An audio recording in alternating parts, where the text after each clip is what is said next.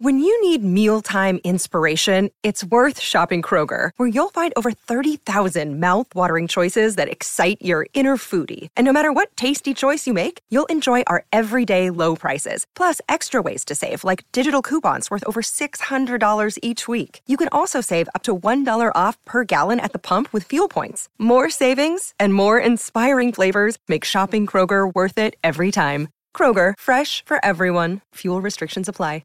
Besides the screen you spent most of your time staring at this week, chances are you were also captivated by a big screen video installation. From billboards to scoreboards, we inform and entertain audiences with our big screen solutions. Visit bigscreenvideo.com.au to see how BSV can bring your space to life. Hey, the Suns have won 2 games in a row. This man has been absolutely firing back-to-back 30-plus games. He's the vice-captain of the Gold Coast Suns, and he's been good enough to jump on the line with us. Touk Miller, hello to you. How you going? Thanks for having me. It's a pleasure. Where are you off to, by the way? Just out to the hinterland, like Lower Beachmore, I think it's called. So, oh, beautiful. Yeah, should be nice. It's a wonderful part of the world up there. Hey, it's a nice feeling, isn't it, stringing some wins together? How big an occasion for you guys as a club was it to get that win against the Pies? I saw, and I've used this stat many times over the last weekend and this week, that Sir Swamp Thing put up a stat that Scott Pendlebury alone had played more games and kicked more goals at the MCG than your whole 22 combined. So you don't get to be down there a lot, and you haven't had a heap of experience there as a team, but what an occasion it was. How much did it mean to the group? Yeah, you're right. It's the first time I've heard that stat. It's pretty amazing. But we, I think we probably didn't sink in for the whole entire club until post game. Like we knew we were going down there to win a game of football, and we tried to perform that as best we could, and we obviously came out on top. And I think that then transferred into after the game. You look back and you go, beating the Pies on their home deck at the G is a pretty significant task. So, and they're under a pump a fair bit at the moment, so it was probably even more for them. So, yeah, it was massive for the club. Really big win. I think the crowd was 24,000 and something. I think you guys had the and something, and then there was about 24,000. Yeah. But what about the noise that there was only a small pocket of Suns fans that had either made the journey or a base down here, but they started to really make some noise. How does that feel when you hear that? It's little when you're building a club. It's little things like that I reckon would mean a hell of a lot. Oh, definitely. I mean, it's amazing when you get, like you said, only small, but they make heaps of noise. They have the drums there. They had the few fans that were there making heaps of noise, and we gave them a reason to. I just love the fact that we still get supporters to games like that, even given the travel. And we know we've got some supporters in Melbourne, and even if it's your second team, supporter is a supporter. And obviously super thankful that we had a bit of a crowd there to give us a bit of love when we were doing well. The turnaround from the loss to the Western Bulldogs, because that was a pretty dire first half, and you're able to find something out of that game in the third quarter. What's gone into it after that? So you have a loss like that, automatically, the Wolves are at the door in terms of, geez, are they getting any better, and where are they at? And it's the same story you've been hearing your whole time up there. Talk us through what's changed and how you were able to come out of that loss and then put together the performances you have over the last 2 weeks.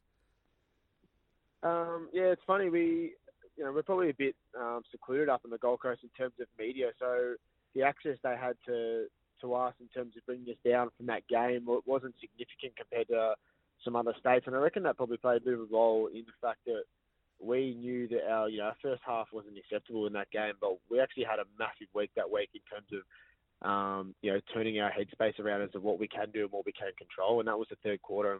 And the Dogs, to their credit, they're probably the number one side still in the comp, and they've put some big wins on the board already. And I think that for us, we look at that and go, we didn't deliver in the first half, but we matched them and beat them in the third, and that's what we're capable of. So our whole week was surrounding that pure transition from like the first half to the third quarter and what that looked like as a team, because that easily could have been a 100-point loss for us. But we didn't make it that, and we actually fought our way back.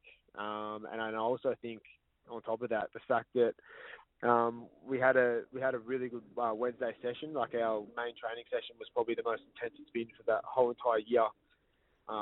So it probably came out on the game against Sydney, which was really good. So there's a lot. I mean, there's a list of factors I could probably take you through that accounted for why we're putting on the performance. But I think our process, that if we stick to it and we know what we have to do as a squad, we're going to do really well. So. Really impressive, the performances as well, given you haven't had a recognised ruckman. So the work that you and your fellow midfielders in Dave Swallow and Noah Anderson, what a step up he's taken in his second year in the absence of his best mate, Matt Rao. But Hugh Greenwood's the one that I just couldn't... I was amazed. He and you've come off consecutive 30-plus possession games, but his work in the middle has been enormous as well. I think of his 26 disposals on the weekend, 21 were contested. You guys have had to really step up and in the absence of having no recognised ruck. What's gone into that and how have you approached each week? Yeah, you're probably right. I think, well, one, it starts with the bloke in Caleb Graham and Chris Burgess and even Huey sometimes to take that role on. The blokes who aren't ruckmen to then just step up and give us a contest. That's all we ask for. Is the number one thing is just to give us a contest. They don't have to be fancy or anything like that. They get to a scramble. And then let us mids go to work. And like you said, like someone like Huey, where he's a contested player, like, you know, if we get into a scramble and he gets his hands on it, he gives us the best opportunity to go forward. And, you know, we probably do a little bit of extra homework to make sure that we understanding of what their ruckmen want to do, how they want to play. But in saying that, sometimes it just comes down to who kind of wants it more. And when it gets into that live scramble, you know, who can get their hands on the footy first. So, that's probably where we're at the moment, and it's worked so far. Speaking to Touk Miller, Gold Coast Suns vice-captain. Touk, you got drafted in 2014, pick 29, former Vic Metro captain as well. From very early on when you're up there, the reports had come through, whether they were true or not, that you were very vocal in, if you're here, you're here. If you're not, see you later. We're trying to build something here. You bought in from the moment that you stepped in the door. What's gone into it from your point of view in terms of the culture change? Because there's been a real shift in and getting people to buy in, to sign up, to set up there, either in or out kind of thing. And it was reported quite vocal on that early with people that had been there much longer. From your point of view, what's gone into it since you've been there to get it to where it is now, where it is a club that you want people to come up to stay at and to invest in and buy into? You're right. I think the number one important thing is making sure that, you know, the blokes who come up here, like you said, they want to be up here and they want to play footy for Gold Coast. They don't want to just come up here for a couple of years and, you know, see where their footy's at, and they actually want to invest in the team. And I think over the course of years that I've been here, you know, it's been a slow build, but in saying that, I'm probably pretty lucky that I've been able to see that build to get to where we are right this very second, and there's still obviously a long way to go. But I think for us, having blokes that have the attitude that, you know, they're at an AFL club and they want to win premierships, they enjoy the company that they're with the blokes they're playing with. I think it's the most important part. And I think any team will tell you, like, attitude is probably everything. And if you got, you know, a whole entire list with the right attitude towards the club and where the direction they want to take it, then you're going to be a lot better off. So, I mean, there's been a numerous amount of steps that the club's taken, from, you know, player listings and, you know, coaching staff, high performance staff. I've seen a lot of people come and go, but I think we've finally found a little patch where, you know, things are actually really starting to look upwards for us, and you know, we feel comfortable with who we have in the right roles, and that this is the type of group that can take us to a premiership.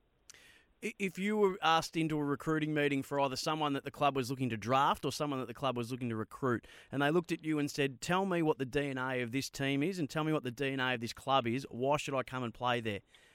And it's not about selling it, but what's your answer to that question in that situation?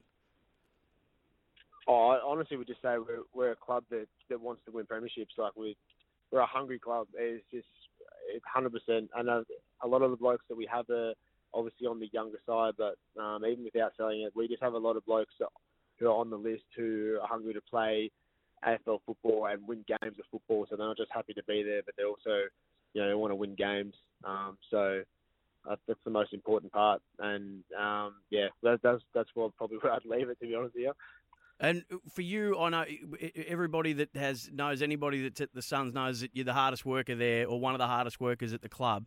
You're surrounded by talent, and you're one of those people as well. So it's a given. You know, you've got all these early draft picks up there. You know that there's a heap of talent up there. What do you look for? What are the signs that you look for in a player that steps through the door now? Because you know they're going to have talent because you've had those early picks.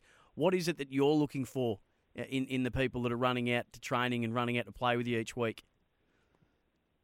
It's their ability to give back to the team, and I think when you walk through the door, like I just found when I first stepped foot in the club, you just want to earn respect from your teammates, and you want to have trust that you know that bloke's going to do and play his role for the team. I don't really care how much talent you have. I could name off a list of heaps of players that probably don't have as much talent as some others that are still playing in the team purely because their work rate and their ability to get their headspace right and their attitude towards training and games is what we need. So, I think anyone who was walking in the door at the club, it's about how do you earn the respect of the players and the trust of the team, and then how can you execute your role best.